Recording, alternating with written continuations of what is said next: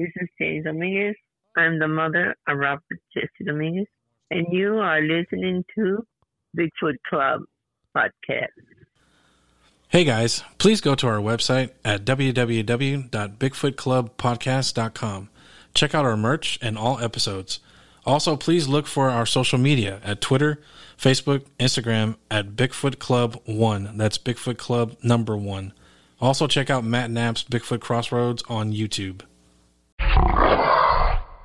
Hey everybody, Robert Jesse Dominguez, Bigfoot Club, Season 4, Episode 21. I am here with Steven, my nephew. Mm-hmm. How's everything going?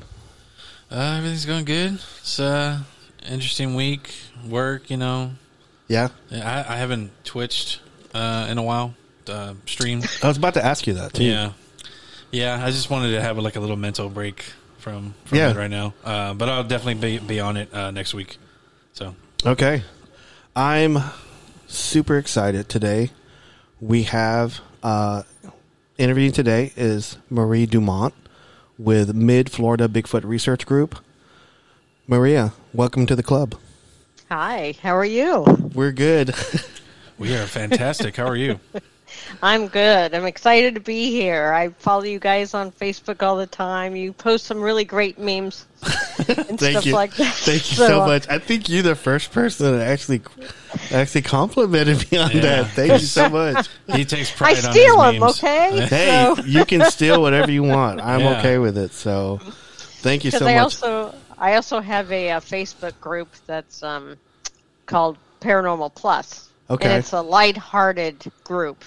So I like to post memes in there. So I usually take some of your memes and I post it over there. I'm honored that you're doing that. I'm completely open. I don't really care. I like the name. Paranormal Plus. I was about to say Paramount Plus. Paranormal Plus. Yeah, I like Yeah, that. it's almost like I have to pay for it I just know. to get It's on like there. subscribe. I'm paying. Yeah, take my money. Yeah, right? Yeah. There's Paranormal, and then there's Discovery Paranormal Plus. Plus. Yeah, Yeah. Travel. Yeah. That's Uh-huh. awesome. That is awesome. But yeah, he takes pride on those memes. Like he works. Yeah. He'll send them to me and be like, "Hey, look, check these out." Yeah. Wow. I'm like, okay. I go, yeah, these are good. I just try to You keep. find some good ones for Yeah. sure. I just try to keep people engaged because I post our podcasts on there and I want people Right. to be engaged. So I constantly I at least do 6 a day and 6 or 7. Mm-hmm. And then Right. and then I push the podcasts and stuff. So Yeah, man, yeah. So, Marie, enough about us. We want to get into, we want to talk about you. How did you get started in Bigfoot stuff? I mean, did you have a sighting that got you going, or just interested? Well, I've always been a paranormal investigator. I've been doing that for over 30 years now. And it all started with ghosts, ghost hunting, and then it evolved into aliens and UFOs. And then it just evolved into Bigfoot. And the reason why it evolved to Bigfoot was because there's similarities in all three of those. Mm-hmm. If you really look at the kinds of evidence that you find, ghost hunting, aliens, UFOs, or Bigfoot, you see orbs are common in all three of those, as well as, equipment malfunctioning, etc.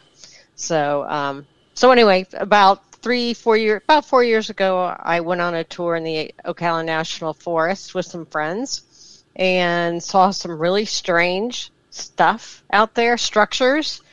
And I was like, oh my God, this is possibly real. I wasn't really that much into it, but once I did the tour, with my friends, I'm like, oh my God, I want to do this. I want to look more into this. So then I would go out with my friends every once in a while, and if I had nobody to go out with, I would go out by myself. And I did that for quite a while. And then I would post my stuff on Facebook on my personal page. And I only had a handful of friends who were really into Bigfoot.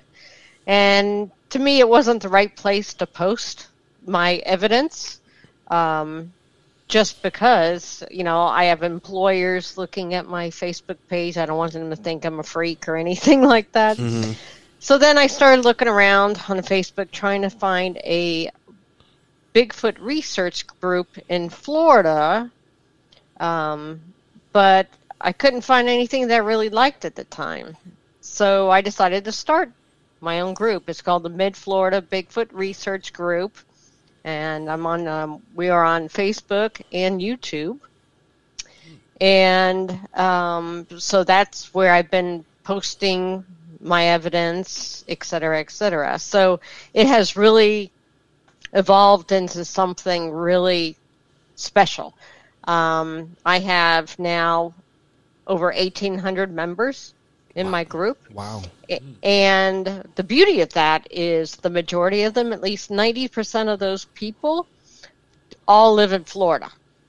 Wow. So that's pretty spectacular. Because here in Florida, nobody talks about Bigfoot or skunk apes. Not too many, you know. It's very hush-hush. It seems to be very taboo, blah, blah, blah. Because everybody thinks that Bigfoots are only in the Pacific Northwest and nowhere else in the world, which is ridiculous. So I decided I want to do this. I go out with my team. We go out every single weekend. We're very serious about this. And we have 7 team members. The name of the team is also the Mid-Florida Bigfoot Research Team. And we've been together now for about 2 years. And we are constantly out in the woods and swamps every single weekend. Our primary investigation area is the Green Swamp, which is outside of Lakeland, Florida. Okay. And we had found all kinds of stuff. But we've also investigated. We've been down to the Everglades. We've been to Myakka State Park, Myakka State Forest, Colt Creek State Park, places in Hillsborough County, Polk, Pasco County. And it's a wild ride. We absolutely love it, and I have a really good team. Yeah, it sounds like I was looking at some of your pictures. They look like you guys look like y'all like being together. So, yeah. What I do like about your group is that you're a non-kill group. I love that. Mm-hmm. And I wanted to ask you. I noticed that your group is Bigfoot, is not skunk ape. I heard you say skunk ape, but do you call it there skunk ape? Because I hear lots of people in Florida call it skunk ape.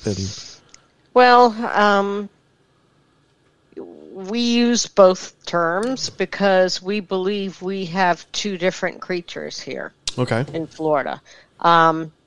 Based upon the reports, eyewitness reports that we have heard, we've talked to people, it seems like there are Bigfoots, which are, say, from Central Florida, where I'm at in Tampa, and north of Florida. The reports are typically a creature that's 7 to 9 feet tall, and it has 5 toes. Okay? Mm-hmm. But the reports in South Florida are a smaller creature, 5 to 7 feet tall, and typically you'll find footprints with only 4 toes, not 5 toes. Oh. I was going to say this earlier. I was going to say this for later, but at the very end of the show, we have some people who wrote in for questions. And one of the guys, he's from Florida. He was asking me about, let me see here. I just want to bring this up really quick since you were talking about it. Howard Dickerson, he's had a question for you. He said that Central Florida seen 5-toe prints, ? We have, he sends me pictures, and they got 4 toes, brother. That's what he wrote to me. And this is a gentleman that's has got some stuff going on in his area. Mm-hmm. I forgot what area was that, but it was like closer to the east part of the state. Mm-hmm. And he was telling me about that. And so when you said that, I go, okay. Well, yeah. Howard's telling me the truth. Yeah, it's pretty spectacular. It's just like deer. Deer in Florida. Deer in Florida, North Florida, are much larger than the deer down south because of the heat. Mm-hmm. They can't carry the big mass that, the deer up north have. So they're much smaller in size.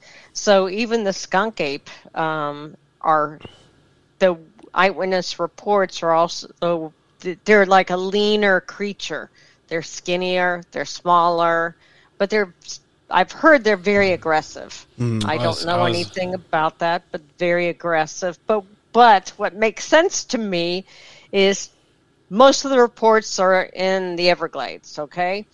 Everything in the Everglades is out to kill you, okay? So you've got Florida panthers, you got pythons, you have all kinds, gators. There's even sharks. I mean, there's all kinds of creatures out there that are out to get you. Wow. So I'm not surprised to hear that they are aggressive because everybody's just trying to stay alive. You know what I'm saying? Yeah. It's survival of the fittest. Yeah. So, I was about to ask if there was any behavioral differences between the 4-toed and the 5-toed. Yeah. So it seems like the 5-toed, typical Bigfoot is not as aggressive. I mean, they can be, I guess, depending on what it is you're doing. But typically, they're not as aggressive. But down in the Everglades area, like Big Cypress, stuff like that, I've heard they are aggressive. Do you? I'm curious. Do you think that their population, and I'm just spitballing here, their population isn't very great, and so they have some incest within their family, and that's why they have 4 toes? I'm just could be. I really don't know. Right. Really don't know, but it very well could be. Okay. That is that's just a trait that's, that happened. Yep. What is? Have you, whenever you're doing your research, or whenever you're out in the field with your group, have you read into anything or strange behavior or a scary incident? I'm just kind of curious on what kind of stuff you run into. Scary. Not quite sure. It takes a lot to scare me. I guess the scariest things have been more at night when you can't see. And that's my thing, is I rely on my eyesight a lot. So when it's dark, right there, is the element of scariness, creepiness, Like the last time we went out on a night investigation, everything's great and wonderful. And I was with one of my team members, Ruby, because we were waiting for the other ones to arrive. And probably, 20 feet away from us, a barred owl started screeching, making this horrible sound, and it scared the daylights out of us.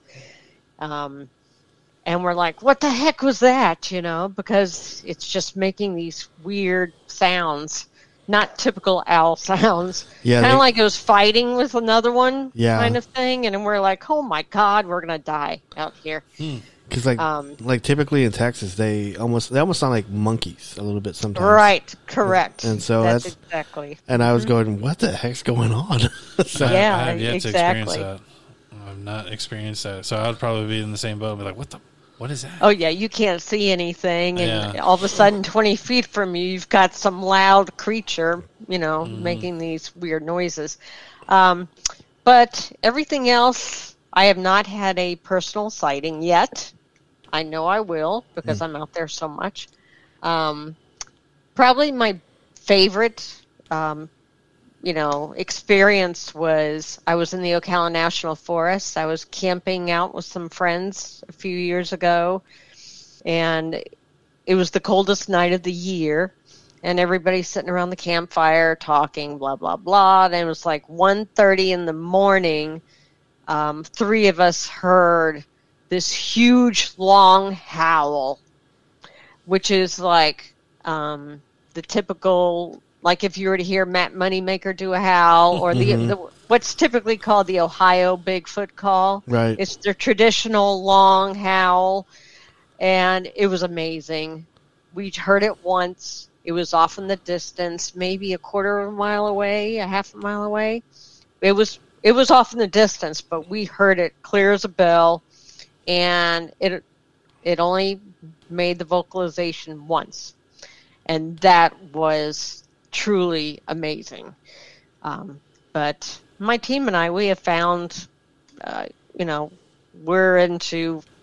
we find lots of footprints, weird structures, all kinds of things out there.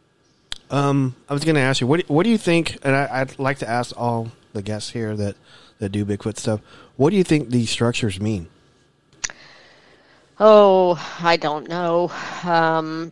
We're all just speculating what these things mean. Some people think they're directional, like they're pointing in a certain direction, to a water source or, something. Most of the time, I think it's some kind of marker, like a territorial marker. That's typically my opinion about it. Okay. I was going to say I was kind of like in the tutelage of Luke Gross. He was the leader of the Texas Bigfoot Research Group here in Texas. Whenever I was with him, and his theory was like we used to find like these little bitty teepees, like little bitty stacks of woods, and it almost looked like someone was going to build a fire, but they wouldn't. And it'd be like I found one in Mayaca like that. It's just kind of odd because like right next to a tree, I said, why would someone want to build a fire next to a tree? And so so he had the idea that these were like whatever there was in the area, like a Mexican plum tree or a pecan tree or something, something that was like edible. And he would like look at it and goes, I think this is from, Mexican plum tree. I think this is from, and so he had that for for the longest time. And, it was just a theory that happened to us like once or twice, but I just wanted to throw that out to you, Sue. Yeah, the one I found in Mayaca. Mayaca is another hot spot for Bigfoot, skunk apes, whatever you want to call them. But it was about maybe 2 feet tall, and it was very organized. And I'm like, I walked past it down when I was going down the trail, and then I was like, wait a minute. I stopped and turned around, and I looked at it. I'm like, what the heck is this?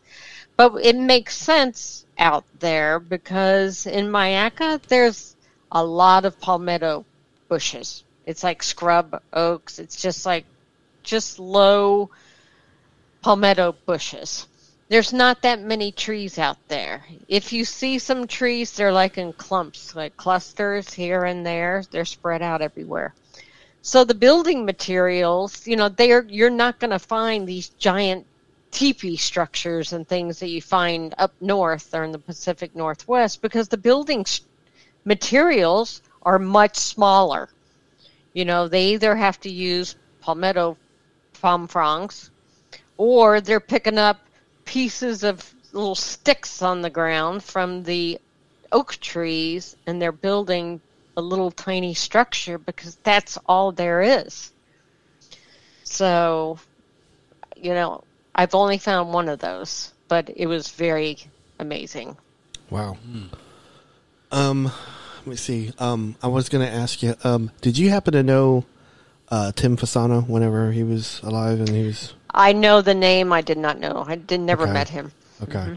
But he was over in Lakeland area. I guess he used to go in the Green Swamp a lot, which is where we investigate. Oh, okay. Because like he was, I would always like look at his videos and Steve. I don't know if I've ever talked to you about him at all, but he was a researcher out of Florida, and he would post all the time in his car, or he was going out. He passed away recently, not recently, but probably like a couple of years ago. So yes. But he was real like beloved in the Bigfoot community. So yes, just wanted to pay homage to him or something. But yes. I'm with you on the sightings. I've never seen a Bigfoot either, in all the 20 years that I've been in Texas, Oklahoma, Arkansas, and Louisiana. I never saw one. But got yelled at. Yeah, we got yelled at. Rocks thrown at us. Yeah, eye shine. Howling, snorting. Yeah. So. Yeah. We've never unfortunately seen one. That would I don't even. We always have these scenarios where we're like, how do you think how do you think you would act? Right. Exactly. And yeah. We do the same thing. We're like, okay, if one comes out here, what are we going to do? Are we going to get down on the ground? Are we going to run? Or, what are we going to do? Like, so you try to make a plan. I'd like to think that I would do this or do that. And then, and then we're all like, when it comes to it, though, we're all like, oh, God. freeze, yeah. just completely I'll freeze frozen. up. That's my natural reaction Yeah. to everything. Something traumatic is for me to freeze. So I know that's going to be my reaction. I'm just going to stand there and like, oh my God, and just be frozen. Yeah, Yeah, we would be in the woods sometimes, and like we would like hear like something coming through the brush, like it was like a bulldozer, and it was like it'd be like an armadillo. Yeah, and we're just Yeah, they're noisy little suckers. That's for sure. I thought you were going to say a hog or something, you know? No, but yeah, he would. Whenever he would take me when I was like 7 years old, he would always reassure me with another threat. How did I do that? He go, hey man, like I'm gonna make you sound like Mark Wahlberg. Hey man, like calm down. Like it's gonna be all right. Like you're more than likely to get like run into a snake or a wild hog before a Bigfoot. Wow, thanks, Rob. I would be like, oh no, now I gotta look for snakes and I was wearing like tennis shoes, shorts, and like I was like, oh man, are you serious? And he's like, yeah, man, you're most likely gonna run into a snake or a wild hog. It's gonna be all right. Say hello to your mother for me. Say hello to your mother for me. Yeah. So yeah, he would always. I don't know if you remember you did that, but you would always reassure me with another like possible threats. I was like, oh. Now I hope you're wearing snake boots or something, right? No, well, we haven't gone in a while, but before we go back out, I'm gonna be prepared. Wear jeans and wear. I don't like copperheads at all. So. Yeah, I don't think anybody likes copperheads. Any kind of snake. My wife does. She loves snakes. Really? Terrified of spiders. I don't understand. Yeah, well, it's all great and wonderful till you almost step on a water moccasin. Yeah. I mean, that's like, oof. That'll scare you. I don't care what kind of boots you're wearing. But yeah, all my team members, we all wear snake boots. They're waterproof snake boots, so we can kind of maneuver a little bit through the swamp, and we don't have to worry about snakes, because it just gives you that level of comfort. Huh? Have you ever ran into a snake? Like yeah, well, I almost stepped on a water moccasin once. Yeah, and my team member Tim stopped me. He's like, water moccasin, and I was like, oh God, my foot was just getting ready to land on it. It was coiled up in about 2 inches of water, and I was like, oh my God. I was like, get me out of here. We have seen pygmy rattlers, but they've been mostly dead. But there are a bunch out there in the woods. But at least wearing the boots, it does provide you with a level of safety. Yeah. That's one less thing I have to worry about. I need to worry about armadillos walking around, crashing through palmettos, not snakes. Yeah. That's good. I mean, where would you buy that at? Army Navy store. Army Navy store? Yeah. Okay. Alrighty.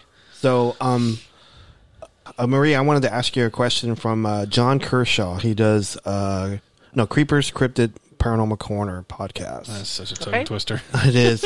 Yeah. He wanted me to ask, what are your thoughts on the Dogman and how it's related to Bigfoot? That's the second time somebody's asked me about that. I really don't know. I'm not into the Dogman thing yet. I'm still investigating Bigfoot. Mm-hmm. But there's been there's a lot of people who are very interested in Dogman. It is possible, I'm sure. Mm-hmm. We have seen some. I have seen some very large, dog-like prints out there that are just like, just bigger than we don't have like wolves here. We have coyotes. So when you find a large print that kind of looks like a dog, of course it could be a human walking a large dog out there in the swamp, but we don't know. We don't know. It is possible that there's something like that out there. Okay. Matt Knapp with Bigfoot Crossroads wanted to ask you what causes the skunk ape smell? Is it the same smell that's reported and associated with Bigfoots in other regions, or is it something unique to the skunk ape? I think they're the same. Okay. The smell is the same, which I assume is a body odor because of how hot and everything it is here. And it could be, they may be rolling around in the mud in the swamp to help keep the mosquitoes off of them, the bugs off of them. That is an excellent point. I did not even think about that. Yeah, so you're constantly always wet, like a wet dog. So yeah, because I would assume like when it's hot, they're probably right now sitting in a swamp or a creek or something right now. And who knows? Because I get eaten by mosquitoes. I am a mosquito magnet.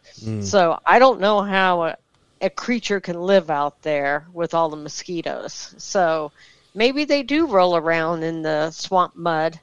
It kind of like provides some kind of barrier so they don't get, torn up by the mosquitoes and the gnats and things like that out there.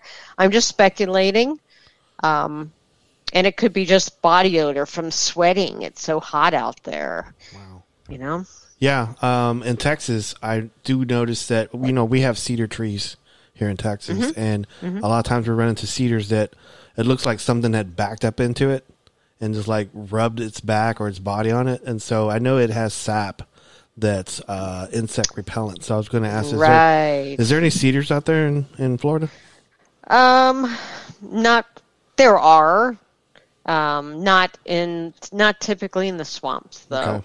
In the swamp area, it's typically just oaks, cypress, and pines out there, and palmettos.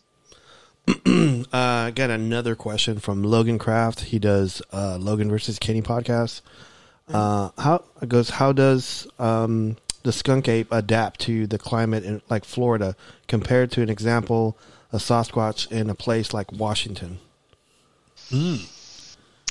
Well, I think just genetically over the years, they eventually migrated down, and with evolution, they probably, like I said, they're typically smaller down south, 5 to 7 feet tall.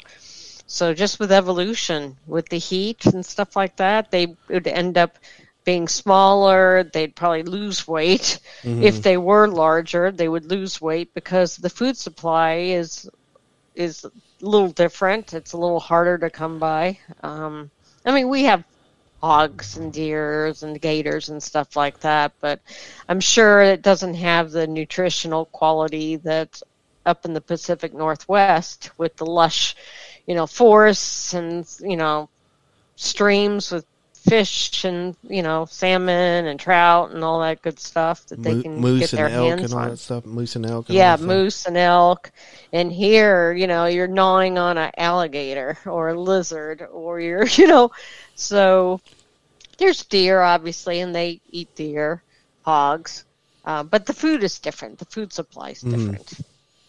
So just with evolution, I think they just, got smaller.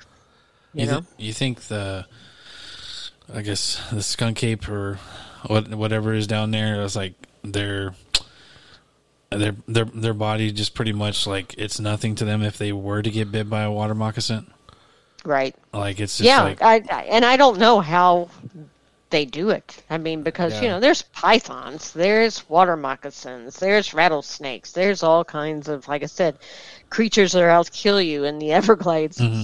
So, how do they deal with getting bit by a water moccasin? What, they just like a bug bite, you would just kind of like, flick the bug off of you? Do they just flick off the snake or something? Good comparison, yeah. It's like a bug bite to them. Yeah. But it's like deadly for us, obviously. Right. But yeah, it's like a slight tickle, like, and then they kill it and then they eat it, whatever. Exactly. They get pissed off, they grab it, hit it against a rock or something, and just then squeeze they eat the heck out of it. Yeah. Right. Yeah, that's I've always wondered that. I go, man, what does happen when a Bigfoot gets bit by a snake? Like I was going to ask, have you had any like reports regarding a Bigfoot eating an alligator? Or? I'm trying to think. There probably has, because humans can eat gators. But there was a couple videos, and of course people said they're hoaxes and stuff of like a Bigfoot creature in the water, and there's actually one where it looks like it's killing a snake. Mm. Like it's beating it against a tree to kill it. So I'm sure the same thing happens with, smaller gators, like baby gators. Maybe they're not going to go to try and eat a 6 or 7 foot gator, but they may eat a 3 or 4 foot gator. Mm-hmm. Okay. So I'm assuming they would do the same thing. They would just, slam it against a rock, grab it by the tail, and just fling it and smash it. Okay. But it's all speculation, Yes, yeah, that's all we can do most of the time. I keep thinking of King Kong, where he grabs like the T-Rex mouth, bottom and upper jaw, and just rip it. Right. I'm gonna just go with that. Yeah, I wouldn't be surprised if a Bigfoot could do that. Yeah, because I'm pretty sure Bigfoot, if it's like passing through there and the gator tries to attack it, it's like, really? Like, it's like a puppy trying to attack it. Pay-per-view. Yeah. A pay-per-view like match between a 6-7 foot gator versus a skunk ape. I wonder who's going to win. Yeah. Yeah. Did you see the video? There's been going around on Facebook the past couple days of a huge, I think it's 11-foot gator that's eating a smaller gator. I don't think I have seen that. Wow. I gotta check that out. I think scary. it's eating like a 5-foot gator, but it's 11-foot gator, and he's got this thing in his mouth, and he's slamming it in the water, and he's definitely killing and eating this thing. Is that in Florida? Yeah. You think? Okay. Mm-hmm. Wow. Oh yeah, definitely. Marie, I think it's in the Everglades, of course. You've got to be careful. You just got to be careful. I have respect for anybody who lives in Florida, especially in that area. So that's I was like, are you going to visit Florida? Yeah. No. David Shealy's down there in the Everglades, and he's been a researcher since he was 10 years old, and he's had his experiences. He's seen all kinds of stuff, and but we went down there to do an investigation for the day, and we were, driving around. We went down, I think it's called Turner Road, is a popular road to go down. We found a trail, and we got out of the car. We walked down this trail. Now, this trail has water on both sides. So it's the only land is the trail that we're on, And so we're walking, and all of a sudden, we see this little bunny rabbit jump on the trail in front of us, and we all froze. And we were just waiting for something to get this bunny rabbit. We were waiting for a Florida panther to come out of nowhere and grab it, a gator to come get it, or a skunk ape or something. We were just like, oh, my God, this bunny is not going to make it. What's he doing here? And he's just eating the grass, like he's oblivious to what's going on around him. And we're just frozen. We're just like, oh, my God, something's going to come eat this thing. And I don't want to be next to it when it gets eaten, Unless Nothing happened. Huh? Unless it's a skunk ape. Right, exactly. I'm sorry. I would freeze and be like, is that it? Is that what I think it is? Well, yeah. But we did hear gibberish out there. Oh. We heard... down that same trail, way down at the end, we hear this like two beings, two creatures, two people, something talking to each other like they're having an argument or something. Mm-hmm. They're you just hear the chatter, and we're like, what the heck? We're in the middle of like nowhere. There's no one out here with us. So who's making this noise? And we're just here, this gibberish kind of sounds. That's kind of creepy. Which was amazing. Yeah. Very amazing. It's amazing and creepy at the same time, so. Yeah, it is. And so the whole time while we're down in the Everglades, we're like, oh, my God, we're going to die. Oh, my God, what are we thinking of? After the fact, we're like, wow, that was awesome. Let's do it again, But at the time, it was... it was a little creepy. It was a little on the scary side. But I've always wanted like that right there. I don't know how I would react if I were to hear that, but I've always thought, I was like, maybe what would happen if you try to mock it? Like what it's doing? They'd probably get pissed. They'd probably get pissed, right? Absolutely. I would think they would get very aggressive. I would think it's like, well, no, I want to like have a conversation with them. I don't know what I'm saying, so yeah, I should probably not say that because I could be cursing. Yeah. And that's the problem Yeah. with people making sounds. My team, typically we don't do calls. Every once in a while, my team member Mike will do a call, but typically we don't like to do it just because we don't know what it means. We don't know what we're saying. We don't know. Yeah. So we That's a just good point. kind of like, we don't go there. We don't go there with That's that kind of stuff. awesome. I love that. That's a good. Yeah, I never thought of it that way. That's for all we know, the yell could be like a warning, Or a dinner bell. a dinner bell. Yeah. Yeah, exactly. Come on, everybody, come here. We're They're serving- humans. we're Let's serving- eat them. Yeah, we're serving whatever. Mexican tonight. Jeez. Or it could be like a mating call or something. Oh So- yeah. Oh Yeah, No, no. exactly. We don't know We what don't it want that. means. So yeah, it's great to get a reply, but what kind of reply usually is it? after people get replies, nothing else happens because it's like they know, oh, that's a human, Yeah. mimicking us. Let's get out of here. They're making a Typically, long distance call. Let's go ahead and go. Yeah. yeah. It's like, oh crap, there's a human out here pretending like they're us. Let's get out of here. I did have another question from, I'm probably going to butcher this name, so I'm sorry. RJ Zentera wanted, and I get this question all the time. Why are they pictures of videos of Bigfoot blurry? ? Do you ever see one? ? I watch so many shows on this, and it's always the same. I would think by now that Bigfoots are real, that we would have some actual evidence. I get that question all the time too. So Absolutely. Of course. Most skeptics will ask that question. Well, first of all, they're photographed or filmed typically from a distance. Mhm. Okay. So then what you have is you got to zoom in to try and see what this thing is that you saw or whatever. And with the pixelations and stuff like that, it becomes a blurry image. But there's also the theory, though, they move really quickly a lot of the times. So, maybe they're moving too quick for the camera that you're using, right. which could make it look blurry in a photo.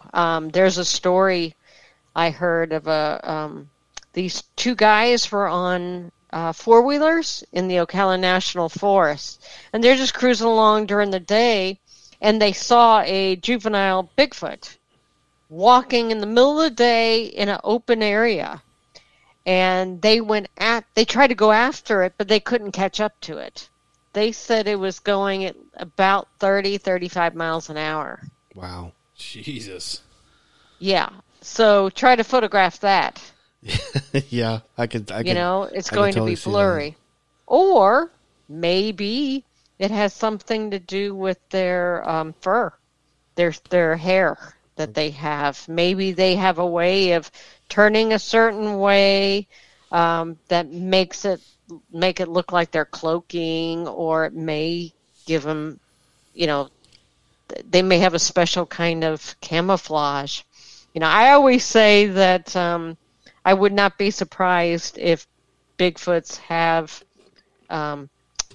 like supernatural abilities. Mm-hmm. There we go. You know what I'm saying? Yeah, It's like, yeah. I'm waiting for it. yeah, I- maybe they have the ability to make it look like they're blurry, or maybe it's their energy. Maybe it's their vibration that when you try to photograph it or film it, it looks blurry all the time. I love that answer. I think that's what I always thought too. Is I think they omit something, especially when they're. It's kind of like Scared, how, maybe? Yeah, it's kind of like how whenever we feel like we're being watched, our hair static and all Right, that stuff. Like right. we feel like we're being watched and we feel uneasy. They probably omit that since they're such a superhuman Like a- being. They omit like that. a defense, Yeah. a defense mechanism. So any kind of electronic stuff that's like already on it, like it distorts it. Like it just. thing. Yes. And I think that's very a good possibility. What are your thoughts on infrasound? Infrasound. my team member Mike, he's been hit with infrasound twice. Okay. He's Really? gotten really, really, really sick. Major headache. He just got hit with it in an area in Hillsborough County about a month ago.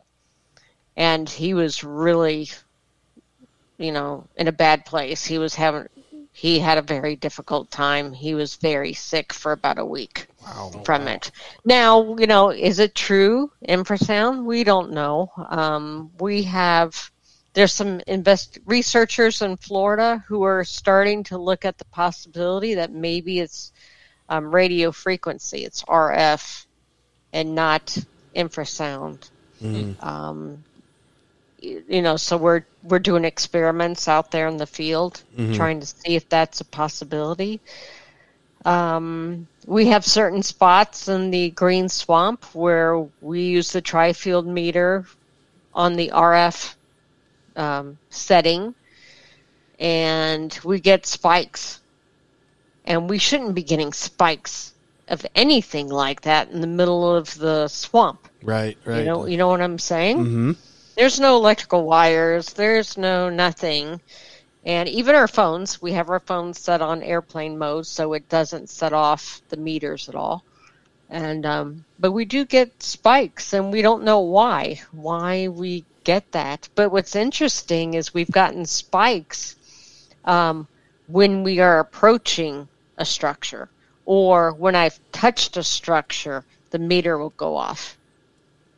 Wow, I never even thought about that because because like I was telling you earlier, like before we actually started recording, I was a paranormal investigator for 10 years and did Bigfoot stuff for 20. And just recently, probably like a year ago, I started carrying EMF meters with me, like in the field. Yep. And like I've always I talked to somebody and they were saying like, oh, I had this person go off because this person was reacting to an EMF field, and they were telling me, because that sounds like infrasound to me. And I go, wait. I go, yeah, they have similar characteristics of because everybody reacts different to infrasound or EMF. Then, like you're saying, some people get sick, some people get dizzy, some people hallucinate, some people get headaches. Right. So I always carry like something like in the field with me all the time now. And so whenever you said that rings home with me. I said, I've never tried that. I've never tried like a EMF reader on a structure or a tree break. That's interesting. Do you have a tri-field meter, or you just have an EMF meter? I have several different kinds of EMF. I do not have a those are hard to find. Yeah. If you get a tri-field meter, it also measures EMF. It also measures RF. It does several different things that you could play with. And but we're playing with the RF, and it's used to measure, like you can use it to measure your microwave, what is emitting from your microwave. If you have a leak or something like that, that's what the RF can do. So I'm sure it can kind of mess you up as well if you're exposed to high levels of RF. Well, let me throw this at you also as well. Say, like, 'cause for example, there's an area in Texas that I go to. It's called Brown Springs, and Brown Springs normally has in the past, in the 50s and 60s, it was a body dumping ground for like the Dallas mob. And there's Bigfoot out there, and I think we were talking on another show, Stephen, how we thought that if there's all these bodies that are buried there, and there's paranormal activity, and it's set, and they're moving around, they're going to send off EMF. Let's say a Bigfoot walks in that area, and it gets affected by this EMF or this, it's not doing infrasound on someone, it actually walks into it.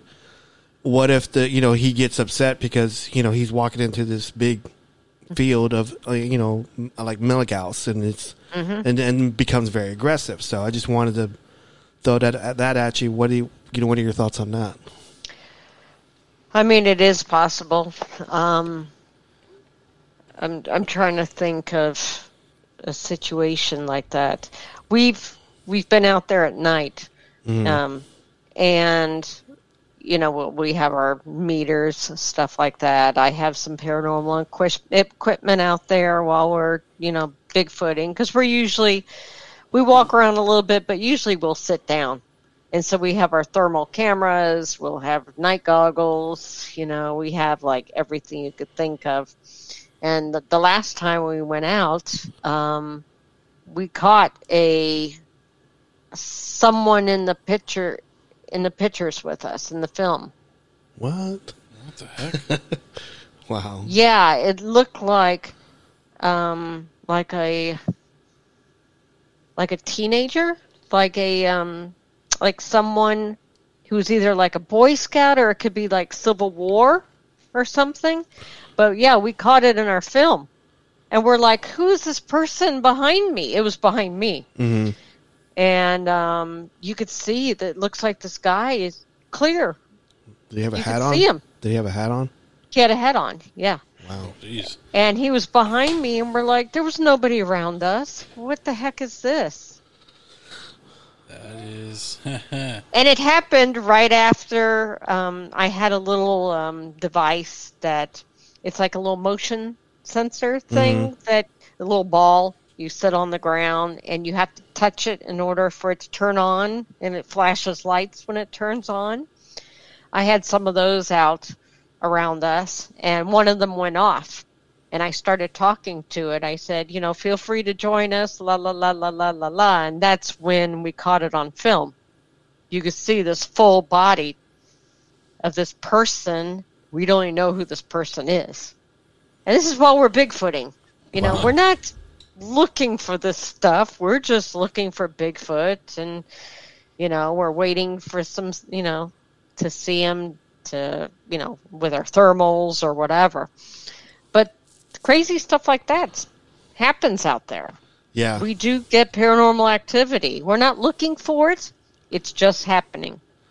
I hear typically there was a guy that was on our show, Carter Bouchard. Mm-hmm. He was part of the BFRO, and he was telling us on his show.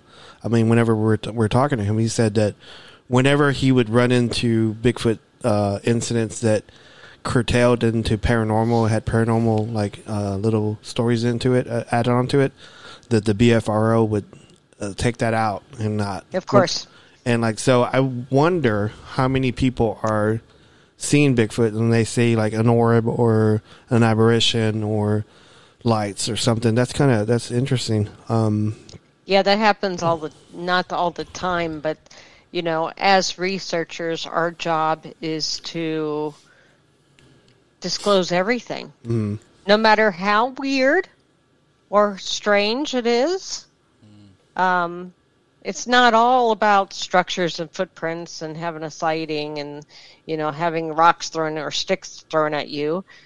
It's also it could also be the other stuff. We can't discount, we can't say, oh no, well this, I saw an orb, but that had nothing to do with Bigfoot. You don't know if it has anything to do with Bigfoot or not, but you need to report it as a researcher. Mm-hmm. That's your job. Because it's most likely pieces of the puzzle. That stuff that they're throwing out probably is some pieces of the puzzle. They'll never get the complete picture. They'll never get the complete answer if they're just throwing out what they think, it can't possibly be this. It can't possibly be that. My equipment malfunctioning has nothing to do with Bigfoot. Yeah, it does. Mm-hmm. It does. So, we're very serious researchers, and we don't throw out anything as being too ridiculous or too strange. We report it the way it happened, period. That's all we can do.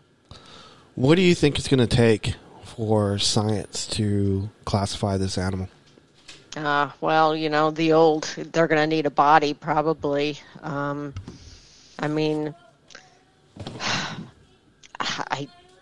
Or live capture of one, but I'm sure our military or government does have something already. Mm-hmm. My personal opinion is they're probably studying them in order to create some kind of super soldier or something. You know what I'm saying? Yeah, I've always felt that. Once I started getting talking about infrasound, I thought the government would would probably try to capture or corral one and probably try to figure out how they do it. Yeah, correct. So, correct.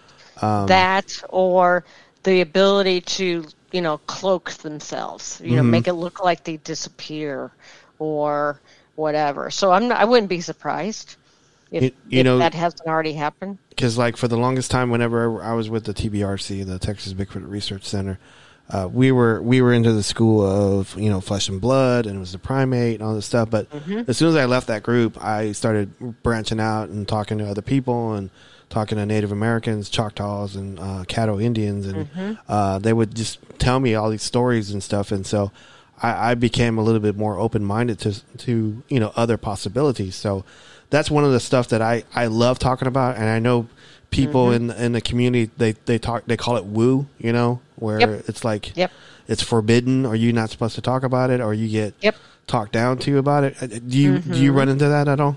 Absolutely, because we do report the paranormal things that happen to us.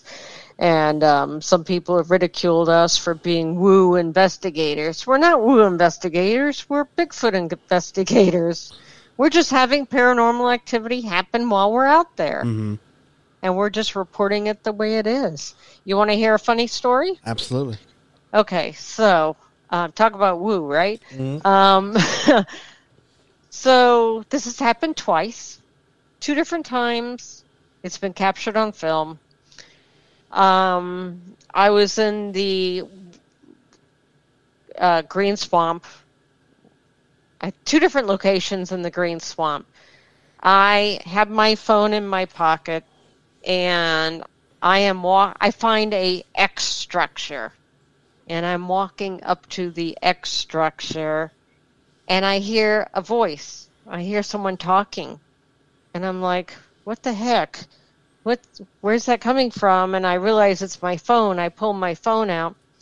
My phone called one of my ex-boyfriends. And he was while I was at an X structure. That's weird. So was he trying to like talk to you or ask you, "Hey, hello"? Was he saying that? Or? Well, because my phone called him. Right. And he's like, "Hello," and I'm like, "What the heck? Who is that?" But that's happened twice. 2 different X structures, 2 different ex-boyfriends. My phone did it automatically. My phone is locked, password protected. Yeah. That is weird. Talk about woo, right? Yeah. But that's just an example. I've had my phone play weather.com videos by itself out there. Wow. Again, my phone's locked, password protected, so you have to unlock it, put in the passcode, go to the internet, type in weather.com, and then go search for a video to play. I don't go to weather.com. I don't watch videos. But my phone was doing it, and that happened while we're out there Bigfooting. I always wanted, this is the paranormal side, thinking outside the box there. I was wondering if, there was maybe somebody that was, passed away there, and they were trying to get to a phone, and they just happen to see you, and they want to reach out or something. I don't know. I'm just thinking. Steven? Yeah, anything's possible, but these are like different locations. Wow. This isn't one spot. This is different locations. With the X's there, right? With the X's? X's. Mm-hmm. Wow. Mm-hmm. Yep. And even just my phone playing videos. Always it seems to happen when I find a structure, when I'm going to the structure, and which is odd. But again, we report it. We report what happens to us. Well. I really like that. I think you've touched on some things that I didn't even, I've been researching 20 years. I never thought about. So that's enlightening. I'm really, really happy we're having this talk. Yeah, it's a great discussion. I do want to go to Brown Springs with you. Yeah. Because I remember you were telling me about it, and I was like, that sounds like a really, really, it could either be a good time or a bad time. Yeah. There's no in between. It could either go in whichever favor it is. Because it was you and Kenny that went out It there. was me, Kenny, Boudros, Julian, my cousin, and his wife Melissa. Melissa, yeah. We went out there, and it was like supposedly like the story we heard on this one, Miss Dumont, was there was like a story of this lady, her legs were bent backwards, and she was raped, and she was raped, and her boyfriend's like neck was snapped, and supposedly this lady had primate DNA inside her. I heard it. I heard it from, I think, a constable. They heard it from a sheriff. They heard it from a game warden. Blah blah blah. It was like, and that was like in the 90s or something like that. And in the 90s, yeah, like in the 90s. Wow. So we went up there to go investigate, and this area has a lot of Native American lore of Dogman and Bigfoot. And like supposedly like the settlers that came through there like got a girl and they kidnapped her and raped her, and then the Native American group went after them and then cursed the area and called it Brown Springs. So it had like natural springs, and so they cursed it so no settler could live there. And then they eventually caught the guy, and they staked him to the ground, and they let like a Dogman or a Bigfoot come out and get him, and that was the story of that area. And so whenever, and like I was telling you also that the Dallas mob used to dump bodies there. right? And so whenever we went out there for the very first time, I stepped out of the vehicle and like I had a big, I feel like something was holding my chest down. Like I had a hard time breathing whenever I was there. And it just felt really negative there. And so we end up walking up. We walked down the river a little bit. It was because it's right on the Red River, the border of Oklahoma and Texas. So we walked down maybe like a mile and then came back, and it was we parked in front of this big tree, and then this tree was pushed over, like on front of our vehicle, and then there was footprints around. I think they were like 13-inch prints. Wow. And so we took pictures of it, and I think I took off my hat and put it right next to right next to the footprint.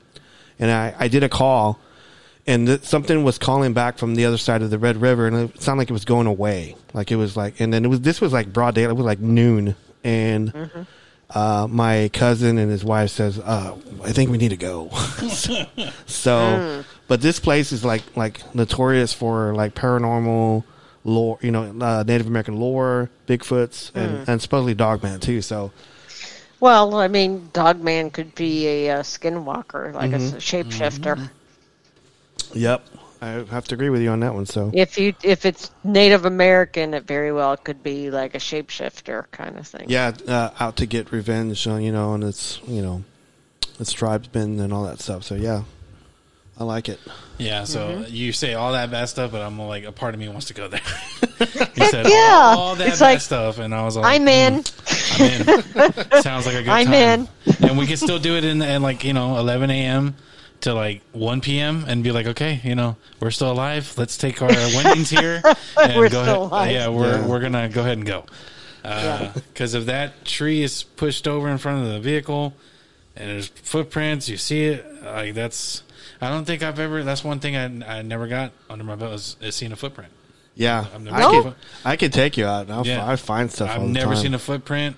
You've never seen a footprint? No, Are you not kidding me? like on the field, like and that when we're Wow. going, would never see. Because I always wondered, like, okay, you see a footprint. I've never seen or never heard anyone say, like, it's got to have a scent, right? Yeah. Feet stink. Why don't you try smelling it? See if you smell something. Oh my God! Or like, see if it has hair. Like I've always wondered that, and I would probably do something like that and be like, "What are you doing?" I know. I would Or I'd be say- like, "What are you doing?" smelling it. I'm smelling the smelling footprint it. to see if there's any. Yep, there's odor. Yep. I think you're gonna smell it before you get down there. See, and I don't think we've ever smelled like when we had that activity over. Not Brown Springs. I always forget the name.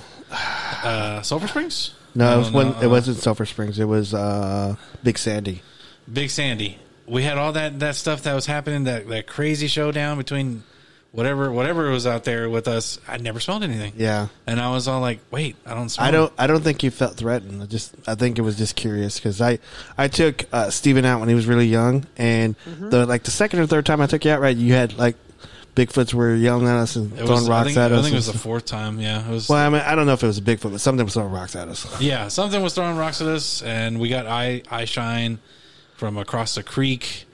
A truck was hauling ass on the road that we were only on, and it like right when it reached like I guess the tree line, past the tree line where it was, where the creek met it, where the creek met it, like it like stopped full, like you heard like all slamming the way, on the brakes, it slammed on the brakes, it backed up, and then it zoomed faster than it was going before. So yeah, we think that like these Bigfoots were walking down this creek bed, and we hit it with flashlights, and we could see like two sets of eye shine, and then something started throwing rocks at us from across the road at us, and it got us our direction there, and then it just took off down the creek bed, and this truck was going down the road, and that's what Steven was talking about. So like the second or third time I took him out to the field, he experienced that, but we didn't smell anything, because like we did tree knocks, and we did yell howls, and we were there to do paranormal stuff, forget ghosts, because it was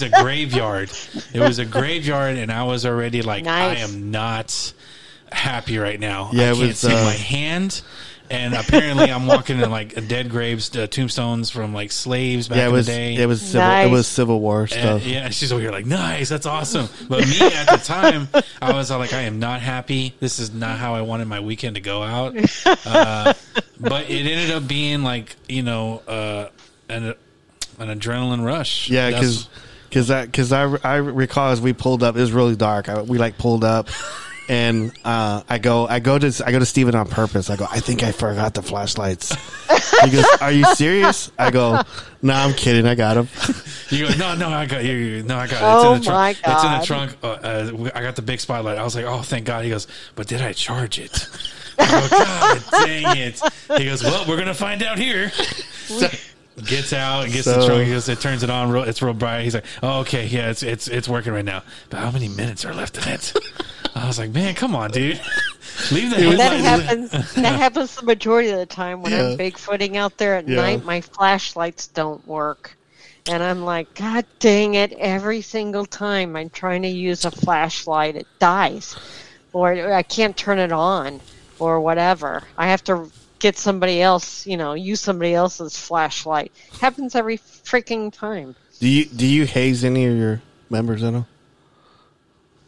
Meaning what? Like what I was doing to Steven. Like just messing with them, Oh yeah, well we just talk the talk. Okay. Okay. But we haven't actually like at night or something done something to each other. Oh, I see. No, but we'll talk about it. We'll laugh and make funny jokes and comments and stuff. But no, we don't do anything like that. Well, Marie, we've been going like an hour now, so can I talk about my team real quick? Yes, absolutely, of course. Absolutely. Okay, so of course, I'm the founder of the Mid-Florida Bigfoot Research Group on Facebook and YouTube, but we also have a team, a research team, and it's called the Mid-Florida Bigfoot Research Team. There's 7 team members, and it's me and Tim Turner, Wynette Turner, Mike Aguilar, Desi Herder, Ruby Jo Brew, and Troy Palmer. And each of us brings something different to the table. And I don't know how your team is, but mine is it's set up to where, like for me, like I said, we bring something different to the table. I'm a artistic, creative person, so I'm very good at finding structures and things that are out of the ordinary, out in nature. Because I'm artistic, those kind of things just pop out at me. It looks like a design. It looks like it was intentionally made or placed that way. So that's my niche, as well as footprints. Now Tim, he is a lifetime hunter. He's very good at identifying prints, tracking prints, very detail oriented. He also does the filming for our group. He films these little videos that he posts on our page. And his wife, Wynette, she helps him with the filming. She has a real steady hand, so she usually uses the thermal camera. and she has captured something that looked like it was peeking around behind a tree off in the distance with the thermal camera. And she also is very good at finding carcasses, which is really odd, but that seems to be her niche. You got Mike Aguilar. He is very, in tune, sensitive to Bigfoot. He's the one that's been hit with infrasound a couple times. Okay. He's very good at finding gnarly, creepy places for us to investigate. He's also good at finding prints and structures. And then Desi Herder, she's very detail-oriented. She likes audio.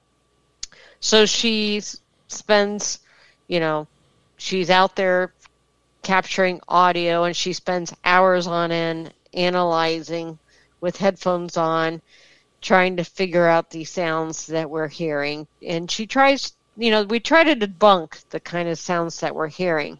We'll run them through, see if it's a particular bird or an owl or whatever. I like that. So like she that spends a lot of hours doing that. Ruby Jo Bruce, one of the newer members to our team, she's lived her life in the swamps, in the woods. So she's very familiar with plant life and the wildlife out there. She's very good at structures as well. And our newest member is Troy Palmer. He is what he calls himself, a open-minded skeptic. And I think every team needs to have a skeptic on it. He's a professional photographer as well. So he's got the cameras with the big lenses and stuff. So he's a wildlife photographer. So, he's got the big cameras. He's out there, of course, looking for wildlife and for Bigfoot. But he's been with our group for about 3 months now, and he's gone from being 0% believer to about an 85% believer. Wow. Good job, Marie. Yeah, because of prints and things that they've, we found out there, they have found out there. Him and Desi, a couple months ago, were in the Green Swamp at night, and they happened to come across a trail of small footprints, about 19 of them. And they were 6.5 inches long. Small prints, which is really odd. And then they've heard some chattering, or they've heard some strange calls out there. So they've sent their information, their data to Cliff Barackman and Dr. Meldrum to, get their opinion on these tracks that they found. Wow. Looks like a baby Bigfoot, right? Cliff liked it because the toe impressions were really dug in the ground. So he liked them.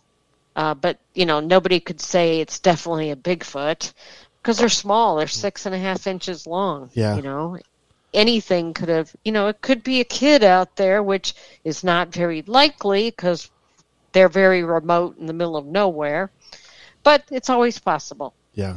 So it's either, a kid with some parents out there. The parents are probably walking in the grass and the kid's walking in the dirt. You know what I'm saying? Mm-hmm. Or it could be a baby Bigfoot that was walking down this dirt path. There was 19 prints.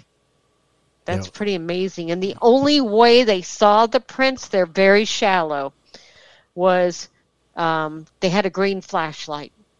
And the green lights, for some reason, really seems to accentuate prints pretty well. We use it quite a bit. Wow. I did not know that. Yeah, so try getting a green flashlight, and your footprints will show up a little better, a little more detail than if you're using a white light. I wanted to thank you for coming on. I really, really enjoyed this. We had a good time. Steven? Oh, yes. It was a great time. Yeah. It was a great time. And I want to invite you and everybody else to check out our team has a website. It's called midfloridabigfoot.com. Okay. And there you can see our you can see pictures of us, our team bios, and we have a research gallery, and there you can see pictures, some of our favorite pictures of things we found out there, like footprints, stick structures, lean-tos, things like that. So I will, whenever I post this, I will post all your links that you want me to on there as well. Perfect. So perfect. Marie, thank you so much. Is there anything you want to plug? Anything else you want to plug? Anything like you got any events going on you want to talk about, or? No, nothing really coming up. Back in January, I was a featured speaker at the Great Florida Bigfoot Conference. Wow. In January, that was over in Lakeland, Florida, and I was a featured speaker with Dr. Maria Mayer, Lyle Blackburn, and Lauren Coleman. Okay, Lauren Coleman. Yes, I've met him. He's yes. I've that met, was a good time. Yeah, I've met Lyle. I've met Lauren. I haven't met Medea yet, so I'd like to meet her. So. Yeah, she's fabulous. She's the nicest person ever. I'm going to see her again in 3 weeks. I'm going to Utah. Nice. For a conference. I'm not speaking there. I'm just going there. Right. Just because. I don't know if you knew this, but with our show, I try to showcase women a lot on this show. And good. And so good. I want to do that because there's not enough women in our field. Absolutely. And especially that are running groups or running running something. So I wanted to. Number one, I found you were interesting, and for some reason something told me to reach out to you, so that's what I wanted to do. I said, I need to talk to Marie. Thank you. It tends to be a good old boys club. It is. So there really aren't that many women involved in this, and it's tough. It's definitely tough as a woman to try and make a presence in this community. It's very difficult. Well, but I'm working on it. I felt that you were strong, and you were, you just seem really interesting. So I just wanted to reach out to you, and I said, man, I gotta talk to her. So she looks like a good lady. Well, thank you so much. No I problem. totally enjoyed talking to you and Steve. It's been great. Yeah, we had a good time. We were laughing probably too much. But so it's what I do. Yes. Yeah. So. Okay, Marie. I say this, and I really mean this. You're more than welcome to come back on whenever you're ready. If you got some evidence you want to showcase, or something, or if you're writing a book, or if you're going to be a speaker, come back on, and we'll promote the heck out of you. Oh, perfect. Thank you so much. Okay. Alrighty. Well. All right. Okay. Alrighty. Thank you so much. Thank you. All right. Bye. Alrighty. Bye.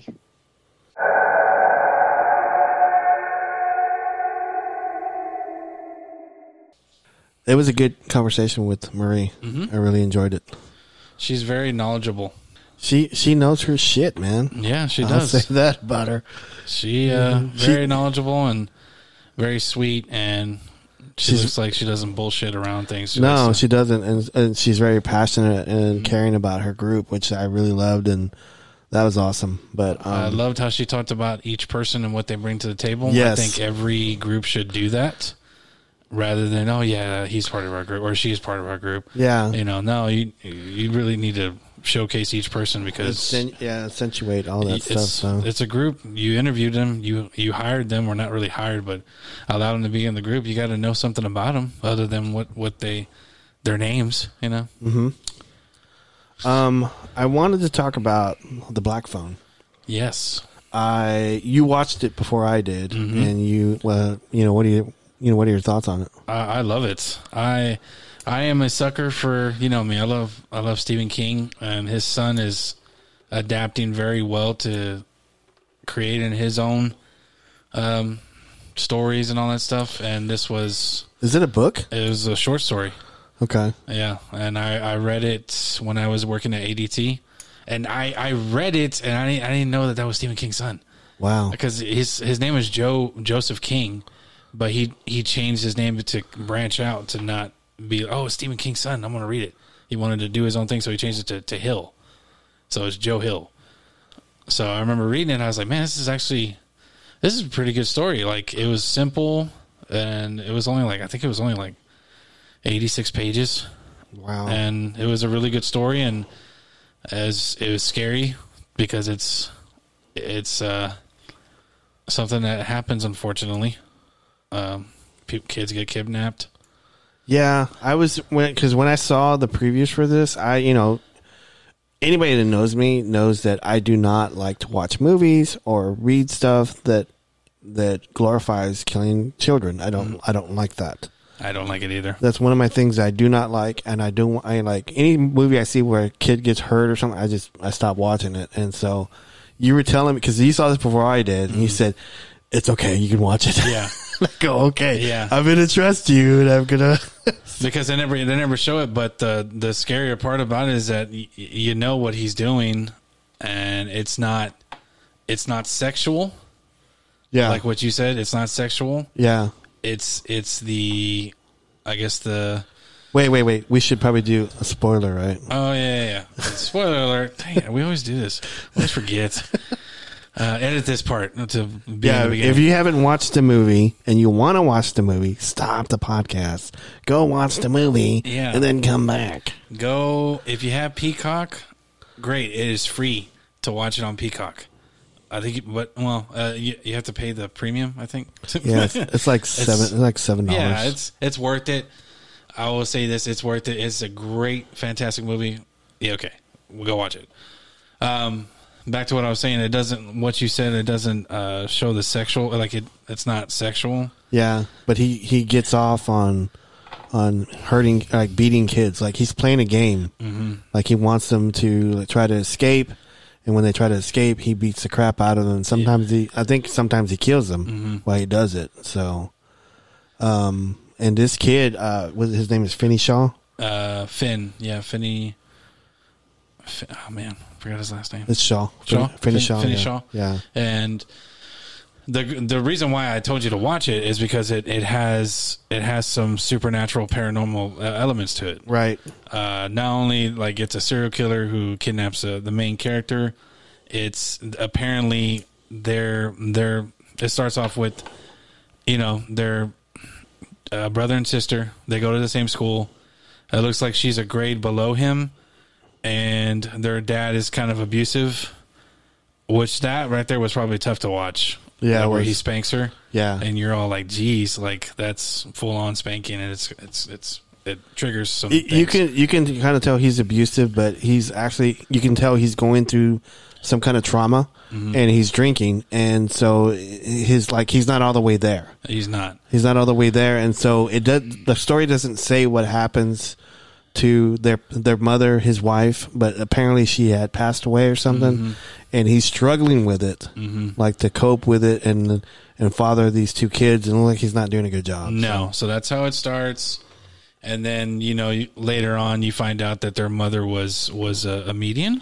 Yeah, she was gifted. She was gifted. Did I say medium? Medium. Yeah, medium. I don't know. She's the middle of the road. Middle of the road. Yeah, she's a medium. She's the side of the road. She's the side of the road. And she's gifted to where she can speak to spirits and hear them. Yeah. So the whole. I remember when I watched the trailer, the whole thing, it makes it seem like the sister is gifted and she's trying to find him. Right. But you realize Finn has a gift and he just embraced it. Yeah. It's a gift that he is given and he embraces because it's a fight or flight situation because he's kidnapped and he's talking to the victims of the kids that he's killed and they're trying to help him. They like preceded him. Yeah, and it just happens to have a phone that doesn't work, that's not even hooked up or anything, and he still is contacting the dead, which reminded me of the Blackwell Ghost. Yes, I was going to say that. It had a Blackwell Ghost feel to it. Yeah, so each victim that's telling him that they did something, it ends up being, it's like science. It's like, right. It gives him that leverage for each thing that they told him to do for the final showdown. But yeah, I was like, man, Robert needs to see this. I think the runtime was like, I don't know, like an hour and 43 minutes. Yeah. But to be honest with you, this could actually been like a series. Cause I remember you telling me that. Because I really wish they would have talked about a little bit more about all these kids' backgrounds. Mm-hmm. Because like you like two of the kids' backgrounds. Mm-hmm. Like one of the kid, what was his name? Robin. and it was Robin, and I can't think of the other kid's name. It was a Native American kid. It's not coming up on here for some reason. But anyway, Robin's a Hispanic kid. Yeah. That I'm gonna go ahead and flat out say it. Whenever I saw it, I was like, this kid looks like Robert. Whenever you were younger, yeah, I was like, holy crap! And he's Hispanic and he has straight hair. He has straight hair, straight long hair, and he hates bullies, which I thought that was pretty neat. So he was like kind of like Finn's protector, and ends up still being kind of like Finn's protector at the end. Yeah, because like I think, he's one of those kids that gets abducted, and like I was saying, I wish you got a little taste on his background, and he's a rough kid, and he doesn't like bullies and stuff. But I wish that I'd get more about the other kids because, whenever they introduce like the story of him talking on the phone to Finn, and they were like introducing themselves to him because like one of the kids didn't even go by his name. He was going by the Paperboy. Paperboy, because he didn't like. I don't know. I don't See, know why they didn't do that. Like, that's the reason why I wanted more. Yeah. I wanted because like this movie I was wanting more out of it. I was wanting more background stuff, and it could have been a series, man. It just, I mean, because like, me, I don't like Ethan Hawke. I've never liked him. I've always hated him. But he played. They don't even give his real name on it. Just call him like the grabber. The grabber. And then whenever it's his brother, he's like, "Oh, my brother's almost." He never says his name. Yeah. So he's like, even whenever. That's the funny part is that the cops were there. Yeah. Whenever they were looking for him, and he's all like, "Oh, do you live here?" "No, I'm just like I'm staying. My brother is working right now." And you're like, "Oh, okay. Well, you need to clean up, because." And that's whenever they see the line of cocaine. Yeah. He's like, stupid. And like, so his brother was so high that he probably didn't notice what his brother was doing. Exactly. And so what was he doing when he was in the kitchen? Like waiting on Finn to come up? So that part right there, they had different schedules. So his brother would work at night and go buy cocaine and come home? Go buy cocaine and then come home. Because there was that thing whenever he brings Finn into the little dungeon or basement. He's like, he says something like a line like, I can't do it right now because he's like, why? Is somebody up there? Like, and it was his brother. His brother was up there. So he would, I can see why you want more on it, but it is a short story. And I think they stretched it enough to cover a movie. And the idea of what the grabber is, you don't really. I like how it just focused on not him. It focused on the victims and the kids because it's not about him. It's about those kids getting out or Finn getting out. So it's almost like there was like a puzzle. Mm-hmm. Like whenever you're watching it, each kid tells them to do something, and it's like he's thinking is to escape, but really they were building something for him to win, to beat him. The kid actor's name's Mason Thames. One that plays Finn? Finn, yeah. And he did a great job. His sister is Madeline McGraw. She's fantastic. Yeah. And the other kid, the one that was I think he was Native American. Not Native American. He could have been Native American. Tristan Prong was his name, and the father was being played by Jeremy Davies. He was on Justified. Justified, Mindhunter. He played Charles Manson. Dude is a great actor. Yeah, he gets those typical roles where he's an asshole. He's an asshole, and he's got to have a mullet. He's got to have a mullet, and he's got to have his fantastic beard, which I don't blame him. But yeah, it was. What did you think of it being really authentic to the time period? 1978. 78, I loved it. Yeah. I loved it. I loved the bikes and the cars. And I don't know if you noticed, but that neighbor or that town they were living in, was it Denver? It was like a suburb of Denver or something. It was a suburb of Denver. There was no sidewalks. There was hardly any sidewalks like in a neighborhood. I thought that was a good representation of that time period. Because there wasn't any much sidewalk. If there were sidewalks, wouldn't that be considered a very, very rich area at that time? Yeah, because you can kind of tell this neighborhood was not a predominantly well funded area or something. So it was kind of interesting. And I did like Ethan Hawke, how he was wearing the mask. They showed his face. It was like a really short thing whenever Finn ripped off his mask, and he was freaking out. He's freaking out because I guess he didn't want, because we were talking about this before, that he didn't want anybody to see his face for what it was. I guess. Yeah. Like he was in a fantasy world when he was wearing that mask, and he could do whatever he wanted, but maybe he really didn't like the thought of him being abused, being the abuser. Yeah, because didn't he say something like, that phone never worked? He goes, yeah. He goes, I remember I tried it. He goes, have you tried it? He's like, yeah, I tried it once when I was locked down here. And you're all like, okay, so was it his dad? Like, and his brother was did he get tormented too? Yeah. Like, what is? So yeah, I can see why you want it more, but because I would think that they were probably stepbrothers. And and then the other one never really got abused, and Ethan Hawke, the grabber, did and stuff. So, man, that scene where you think he's gonna get out, he opens the combination and he runs and he catches him, and you're like, ah. And he's like, you scream, I'm gonna gut you like a pig. I was like, oh my God. The people turn on their lights and they don't check. They don't go outside. What kind of neighborhood is that? Yeah, like obviously, if you turn on the light, that's close to the door, right? So you're going to turn on the light, and then you're going to still look out the window. Yeah. None of them did that. I know. Especially that house that they were on the lawn right there. Yeah. Like, they didn't do that. That made me mad. Yeah, it did. Did you get scared whenever they went to the house and it was empty? Yeah, it kind of reminded me of... Saw 2? No, Silence of the Lambs. Oh, yeah. That's true. Clarice. Because there's nobody here. Yeah. I was all like, oh my God, wait, what is this? I was getting worried. I was like, is this a time jump? Yeah. I swear to God, if this is a time jump, I'd be so mad. No, it made sense. I was waiting on Buffalo Bill to answer the door. Yeah. Was she a great big fat girl? Yeah. Yeah, she was a very extremely large person. Oh, yeah. I remember watching on the... No, I got her son's card here. Got it. If you want to come in, I can get it for you. I'm just waiting on you to like try to hand me a card and then throw your hands up and drop the card and run off. Yeah. Here's that card you were looking for. You sure you can use my phone? Like, because he goes... Yeah, he starts laughing. Like, sure you can use my phone. So, yeah. Put your hands on your hips and do the hokey pokey. that stupid blooper. I'm so shocked that they kept that. Yeah. I was like, put your hands on your hips and do the fucking hokey pokey. Why would she think about that?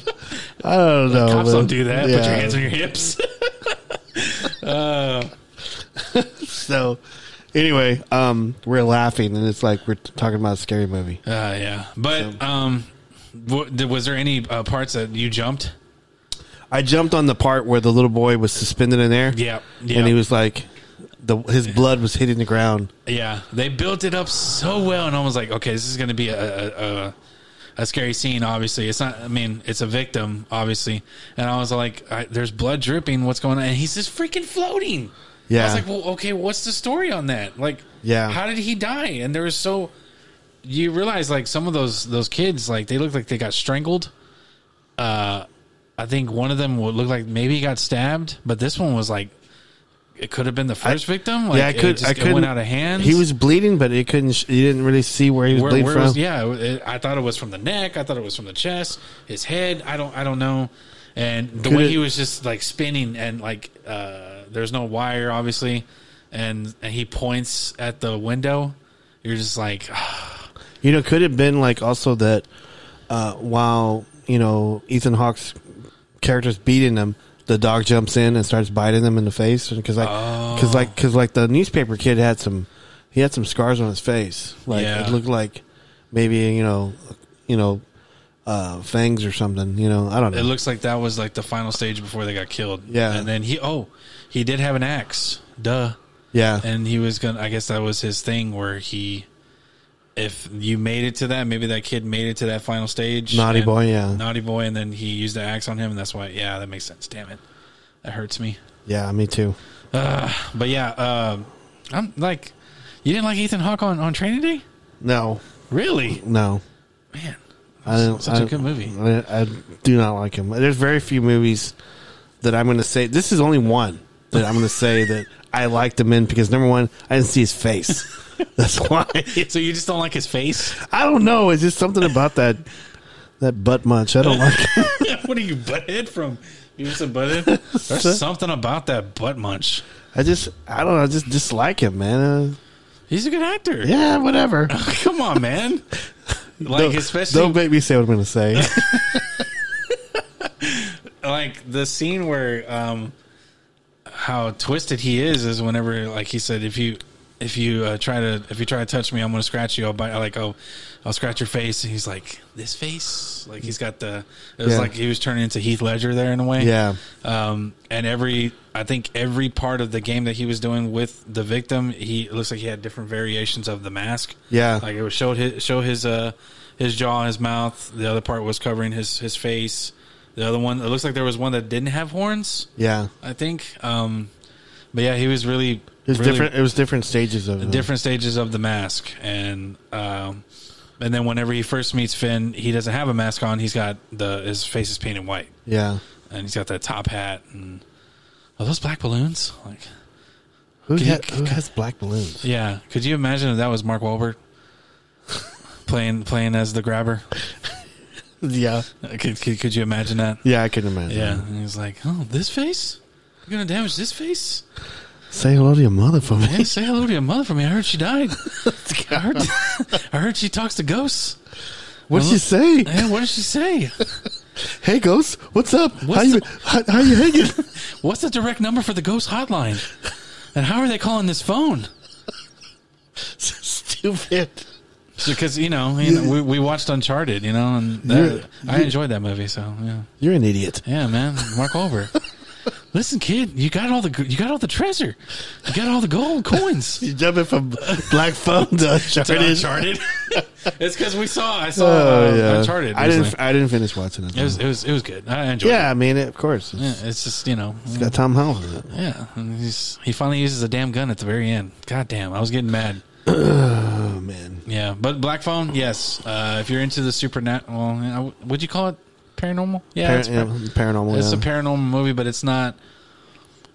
To me, it wasn't scary. I think that the idea of, because this actually happens way too often, there is stupid fucking assholes that thrive on that, and they kidnap and kill kids, and that's their thing, and. Yeah. That was the scariest part of the movie because it's so... Just the thought of it. And then you got to realize back in the day, like in the 78, like that was easy. They didn't have Amber Alert. They didn't have Amber Alert. They didn't have DNA database. They didn't have any of that stuff. So a lot of, that's why all that shit happened so much back in the day, because they took advantage of that. Yeah, I think Dahmer, yep. Who else? Speaking of which, did you hear about that? What? That Netflix is doing the Dahmer series and Evan Peters is playing him? Really? Yep. Wow. So that's going to be interesting. Yeah, there was a lot of serial killers like in the 70s. Was Ted Bundy was in the 70s, right? Ted Bundy, Dahmer. I think it was what's that? John William Gacy? Yeah, Gacy was in the 70s. What's his name? The Son of Sam. Son of Sam, and there was the guy with I can't think of it. The signs with where he wear the mask and I can't think of it. The Zodiac Killer. Zodiac Killer. Yeah. But you got to think, we named a lot of serial killers that was not going for kids, except for John William Gacy. Yeah. So was there another serial killer that was doing that to kidnapping kids in the 70s? There was one in the 80s. It was I can't think of the guy's name. It was African American. Night Stalker. Night Stalker was one of them. Yeah, he was one of them. He didn't discriminate. He did. He doesn't matter. He did anybody that was he could get to. Yeah. Kids, old ladies, old people. Just yeah. Until he ran into a group of Mexicans, and they exactly they chased his ass down. Our race took him down. They chased his ass and beat him, and that made me. I didn't know that happened. Yeah. When I saw the documentary, I was like, "Holy shit, are you serious?" Yeah. Like this freaking like a bunch of people coming out with pipes, bats. I think one of them came out with chanclas. Yeah. You know, and I was like, "Dude, this guy's gonna get his ass whooped." Yeah, he did. He Should have died. But Shatan couldn't help him that day. no. So- But yeah, the only person I know that was doing that was John William Gacy, I guess, because he did the clown thing and made it seem like he was friendly. He had so much like good. What do you call it? Like the city loved him. Yeah. Like the church. Yeah. Like, they vouched for him, saying like, no, he's He he's gave good it. kids. He gave it to charities. Gave it and- to charity, so he had like so much good coverage where people didn't put him as a suspect. I think this is the first time we talked about serial killers. Really? I think so. Well, I mean, yeah, that's Black Phone will do that to you. Yeah, too sweet. Yeah, because there's a lot of borrowed elements from real serial killers on that. Yeah, we can end it right here. That's all we're going to do is talk about the Black Phone. Simone, catch your tone. All right. Well, I guess we're going to talk to Felipe Mendoza next week. So. Well, before we do that, what would you rate the Black Phone, though? Out of 10? Out of 10, probably 11.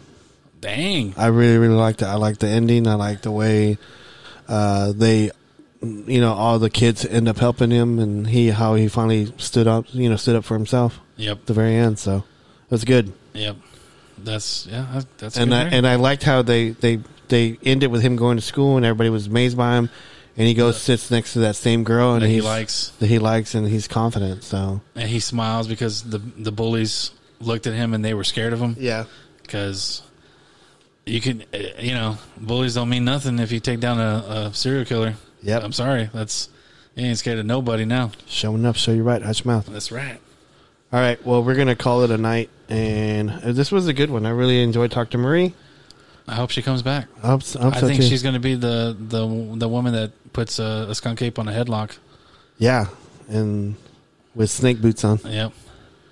She's Anyway. going to have a phone. Put him. I was like, "That's for you. It's for you." Dumb.